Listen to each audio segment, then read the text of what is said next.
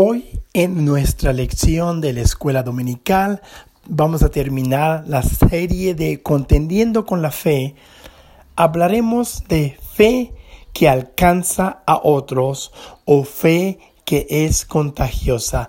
Y va a ser una lección emocionante, pero comencemos con una oración para poner nuestras mentes en el Señor. Y te damos gracias, Señor, que podemos cultivar esta fe, la fe que tenemos y que podemos crecer en ella en nuestras vidas para que sean usadas a tu gloria y tu propósito, y de que seamos determinados, que tengamos fe y poder actuar en nuestra fe.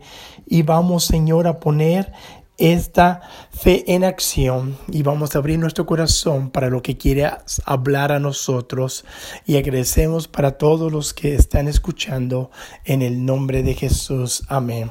Hemos hablado de contendiendo con la fe y hoy vamos a terminar la última lección de contender con la fe, pero ahora vamos a ayudar a otros a crecer en su fe. Que cuando tú enseñas a otros y ayudas a otros, sí, verdaderamente edifica también tu propia fe.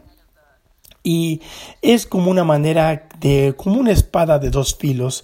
Una vez más, escritura del tema Judas 20 al 23, y nos dice: pero vosotros, amados, edificaos sobre vuestra santísima fe, orando en el Espíritu Santo, conservaos en el amor de Dios, esperando la misericordia de nuestro Señor Jesucristo para vida eterna. A otros salvad arrebatándolos del fuego, y a otros tener misericordia con temor, aborreciendo aún la ropa contaminada por su carne.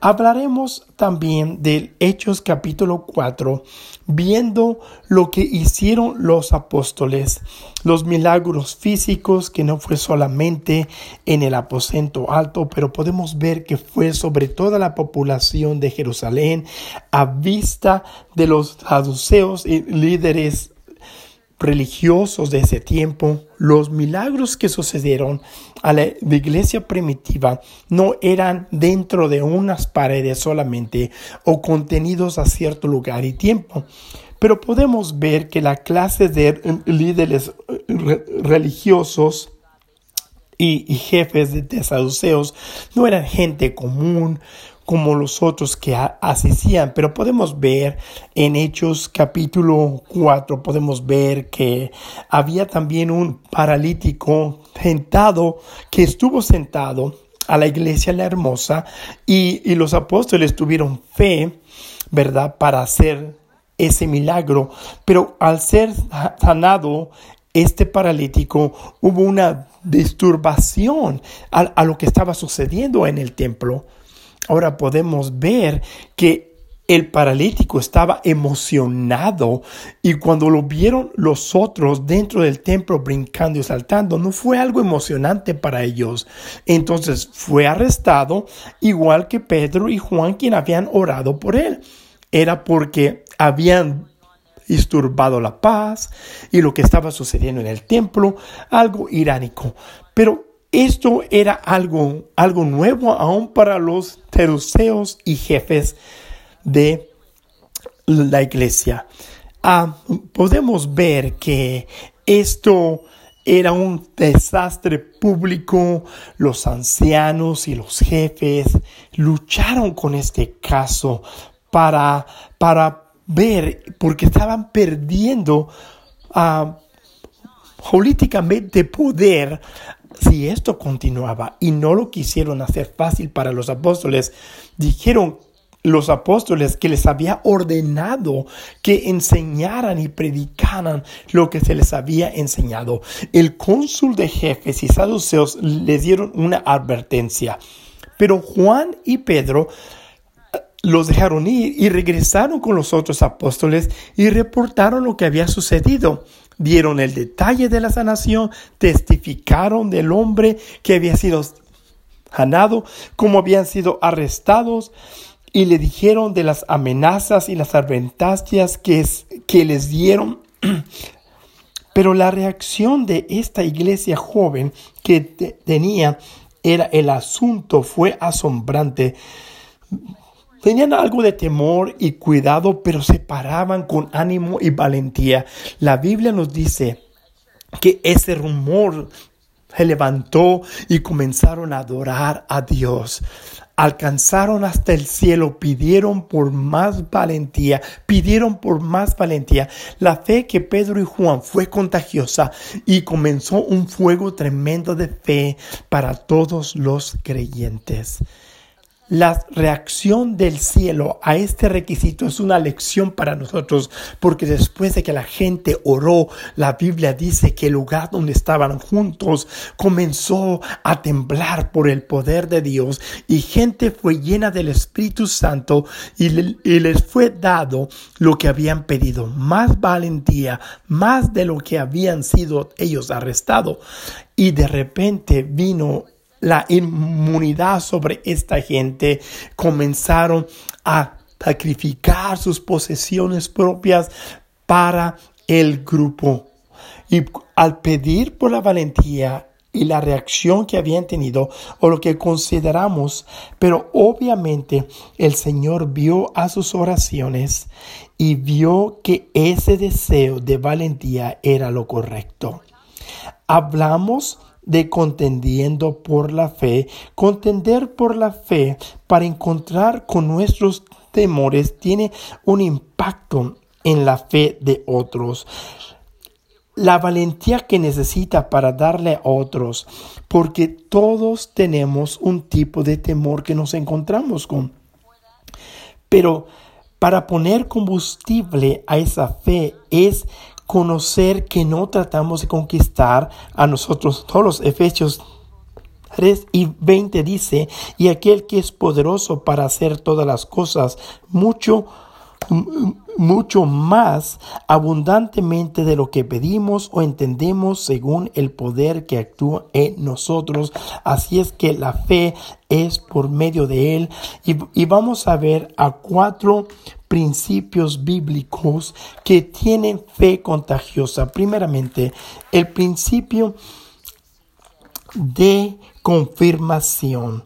Cada hombre, como veamos en Proverbios 13, versículo 16, que nos dice simplemente: todo hombre prudente procede con sabiduría, mas el necio manifestará necedad. Significa realmente que si podemos ver a la fe de la Biblia, como Daniel, que estuvo en el foso de leones, o David con Goliat, ninguno de ellos estuvieron con el conocimiento de sí, pero actuaron arriba de su conocimiento. Nadie tiene la claridad más que Jesús. Él tiene más sabiduría que ninguno de nosotros y continúa trabajando en lo milagroso y supernatural. No debemos de tener temor de la información enfrente de nosotros. Ignorancia no nos ayuda a tener más fe. No podemos tener temor al no conocer todo y no obtener sabiduría. El principio de información número 2, el principio de evaluar. No hay ninguna en la escritura o espiritual de poner el beneficio y lo que no ayuda. Porque Lucas 14, 28 al 31 nos dice: porque quién de vosotros que teniendo o queriendo edificar una torre no se sienta primero y calcula los gastos a ver si tiene lo que necesita para hacerla? No sea que después de haya puesto el cimiento y no puede acabarla, todo lo que vean comienzan a hacerle burla de él. Estas son las palabras de Jesús hablando de ver lo que va a beneficiar y no va a beneficiar a nuestras decisiones. David, antes de vencer a Goliat, él dijo: ¿cuál es la ganancia de esta pelea? ¿Cuál es la causa? ¿Cuál es lo que se gana? Porque todo tiene un precio. Si creemos en las cosas correctas, van a ser contagiosas y van a ayudar a tener fe en todo alrededor de nosotros. Podemos ver en David cuando venció a Goliat y comenzaron a cambiar. Pensaron, esto es muy buen día. Aún el rey que le dio su propia armadura. Y podemos ver el principio de evaluación. Luego está el principio de preparación. Tercer principio. Algunos creen falsamente que la fe se ejercita cuando la emoción es lógica y que la fe tiene algo de sentir y no en planear. Pero podemos ver que realmente es lo opuesto, porque la Biblia dice que Noé creyó en preparar una arca para salvar a su familia. Él creyó verdaderamente o no lo hubiera hecho, pero él tuvo mucho plan que hacer y le causó preparar el arca. El pecado va a trabajar con la instinta deseo de hacerlo, pero fe es persistente, fe ve el retrato grande, fe toma preparación. Jesús nos dijo cuando sus apóstoles no pudieron hacer el milagro que él hizo, él dijo, esto solamente sucede cuando tú oras y ayunas. Cuando te preparas a sí mismo, puedes ver la fe en acción. Ahora, la fe contagiosa que otros lo pueden ver puede ser planeado cuidadosamente, forza la decisión de creer y hacerlo. Y luego está el principio de declaración. El Señor dijo a sus discípulos que tienen que tener fe, que le hablen a su montaña. Y dio esta promesa, Mateo 17:20. Por vuestra poca fe, por cierto os digo que si tuvieres fe como un grano de mostaza, podrás decir a este mundo, pásate allá y se pasará allá. Pero la fe aplada iniciará un fuego en otros. No debemos de hablar pensamientos negativos y creer que porque tengo miedo. Esto no solamente se practica en las cosas espirituales, pero durante el día y en las cosas.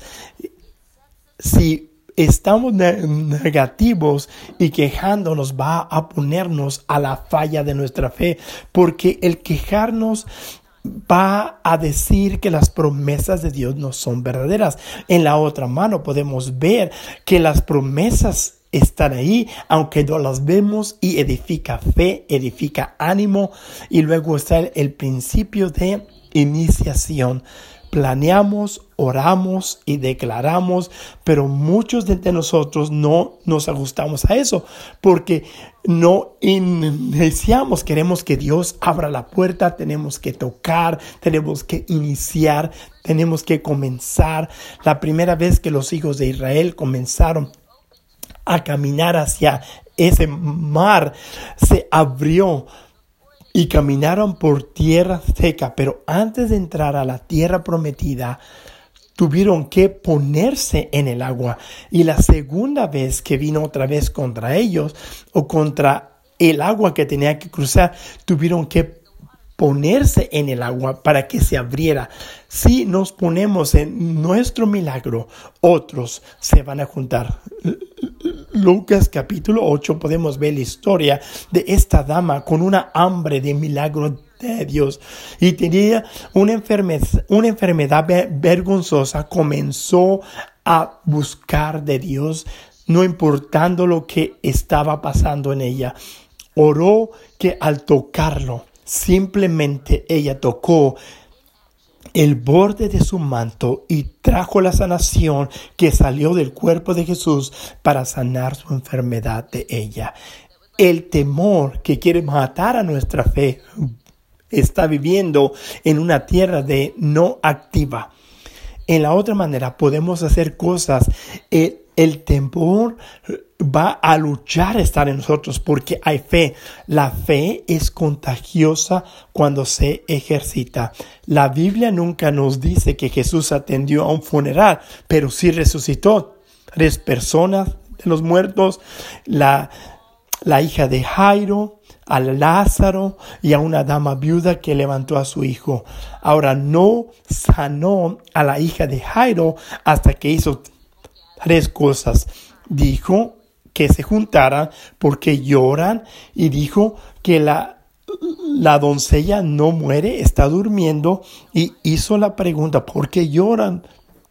Él quería ver quién creía y quién no creía.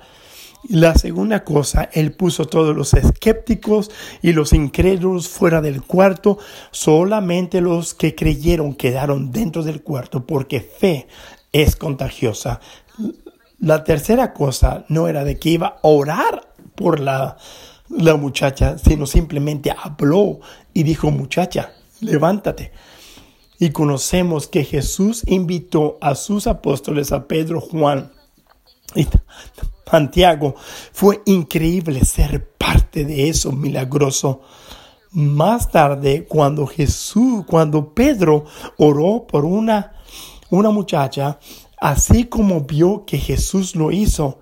Ahora, ¿por qué llamaron a Pedro cuando murió esta dama? Porque él había estado con Jesús y había visto la fe en acción. Gente que han estado con Jesús son capaces de hacer una diferencia en la vida de otros. Ejercitar fe se va a esparcir a la multitud cuando está en la compañía de los que ven.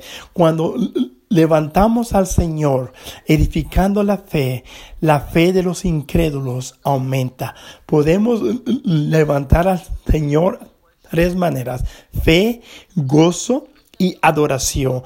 Cada vez que levantamos al Señor, la fe que está en otras personas va a aumentar.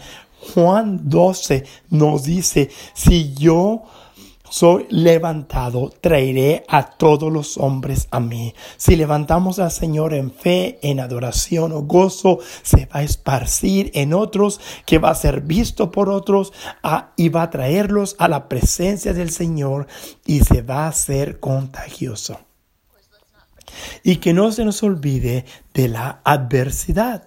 Adversidad crea un ambiente que hace que la fe se esparza a otros. No nos gusta la adversidad, pero cuando se trata de la fe, adversidad puede ser un testimonio grande. Pablo y Silas en Filipo usaron la adversidad para contener y pelear por la fe. Pablo y Silas en prisión cantaron y adoraron, aunque estaban adoloridos físicamente y emocionalmente.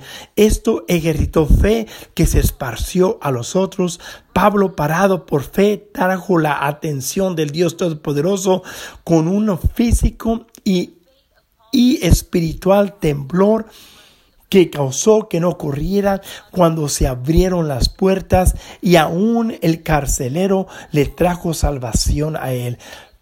Él rehusó que saliera privadamente, y podemos ver que comienza con Pablo y las 2 hombres golpeados, puestos en prisión, comenzaron a adorar, a levantar al Señor, que no solamente afectó a ellos, pero afectó a los que estaban dentro. Todas las puertas fueron abiertas, y no únicamente afectó a los que estaban allí, pero aún los guardias y su familia, y toda la ciudad fue puesta para que el evangelio fuera predicado en ese lugar por la fe de 2 hombres.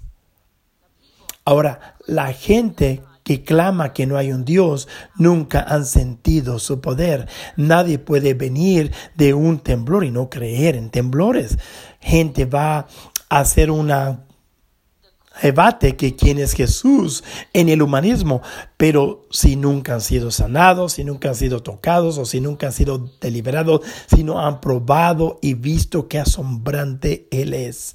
Porque cuando hemos sentido su amor, cuando hemos sentido el pecado que se ha removido de nosotros, cuando sentimos el gozo del Señor, no solamente nosotros cambiamos, pero esa revelación puede cambiar a otros. Fe va mano a mano con la evidencia. Pablo, él se paró por su fe en medio de la tormenta y todo el barco fue salvo.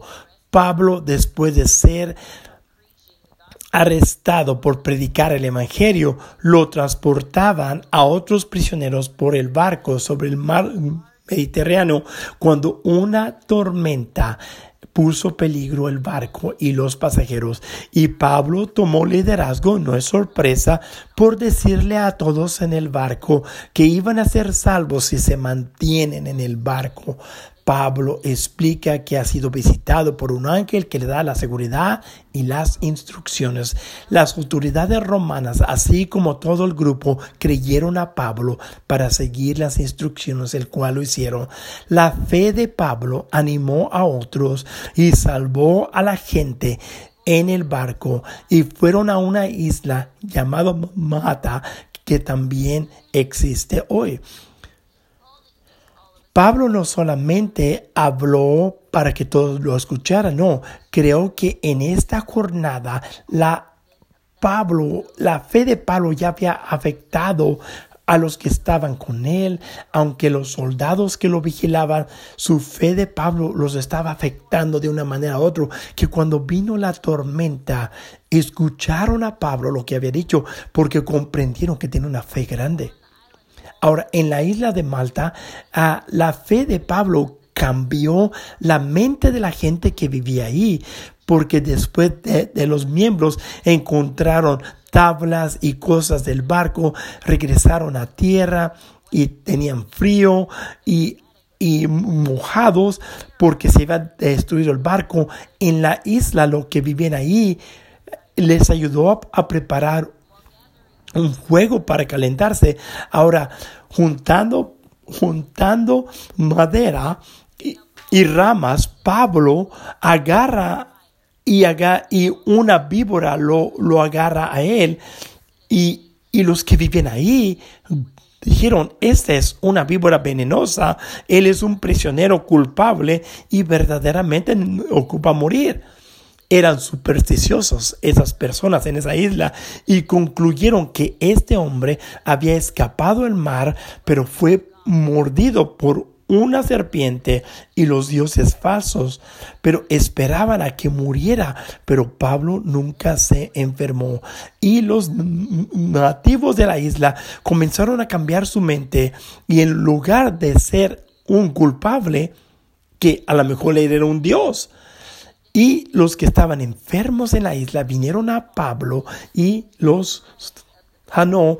Cambió la mente de la gente, tradiciones, cosas que había en esa isla por años y años fueron cambiadas por la fe de Pablo. Ahora, nuestra fe cambiará las mentes y las ideas de otros.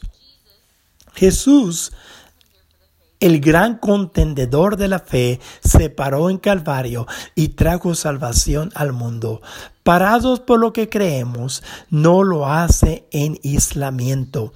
La fe que se enseña de una persona puede ser una réplica a otra. Contender por la fe es actuar en fe y permitir que la fe mueva el don que está en otros, y se puede hacer contagioso.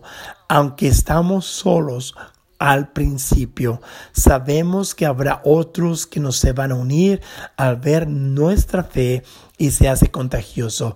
Va a terminar con una historia que la hace el autor David Mayer, y dice él esto: hace años, cuando él era joven, estaba evangelizando en Indiana. Este domingo, en esta noche, había predicado, el cual había predicado muchas veces antes, y predicó acerca de fe, pero vio que no estaba conectando con la audiencia y comenzó a orar que Dios hiciera un milagro visible para ayudar a la iglesia. El Señor habló y dijo: hay un hombre en este servicio que tiene que ser deliberado de cigarros o nicotina. Y de repente quería que ese milagro se hiciera y se hiciera un testimonio, pero ese era el plan de él, pero no el plan de Dios. Pero le hizo saber que el milagro iba a depender en que él se parara en fe. Fue dirigido por el Espíritu Santo a este hombre en la audiencia. Paró, llamó a un hombre y dijo públicamente lo que dijo Dios, y el hombre alzó su mano y comenzó a orar. Fue a donde él estaba sentado para poner su mano sobre su cabeza y comenzó a orar y dijo y proclamar que él era libre. Después de esto, él corrió para afuera y el pastor lo vio y no sabía qué hacer después. Apareció que el hombre se había ido para bien. Pero de repente el hombre que fue deliberado regresa y avienta paquetes de nicotina al piso, y podía preguntarse los pastores, ¿cómo vamos a limpiar esto que está haciendo? Pero el hombre recibió el Espíritu Santo y pidió el micrófono. Le dio el micrófono y comenzó a compartir su testimonio. Nunca había ido a la iglesia antes. El doctor le había dicho hace unos días que le quedaban 6 meses de vida por cáncer en sus pulmones. Y él escuchó que había iglesia y sintió que entrara para ser sanado. Pero vino a la iglesia y dijo, al sentarse en el estacionamiento antes de entrar a la iglesia, mientras se oró por ser deliberado, sintió una sensación calurosa. Declara su sanación. Después, en la semana, los doctores confirman que sí había sido sanado. Esa noche, muchos visitantes que habían venido fueron a Dios como este hombre pidió que se vinieran enfrente del edificio. Muchos otros milagros y otras personas recibieron el don del Espíritu Santo. Este hombre que nunca había ido a la iglesia, oraron por él y él ahora ora por otros. Y se multiplicó la fe de todos. Aprendimos una lección valuable. Si operamos en fe y no tener el miedo de lo que va a suceder, Dios tomará y multiplicará. Contendemos por la fe, por pararnos en fe y permitir que nuestra fe se multiplique. Oremos. Te damos gracias, Señor, por esta lección, por estas lecciones que han sido dadas para cultivar la fe que tenemos, porque tú nos has dado fe, Señor, pero hay más de pedir por más fe y queremos tener esa valentía como la iglesia primitiva, porque creemos en ti, creemos en tu poder, creemos en que cuando comenzó esta fe a trabajar en nosotros, que otros la verán y veremos un gran avivamiento y milagros por el poder que existe en ti. Y oramos en el nombre de Jesús. Amén.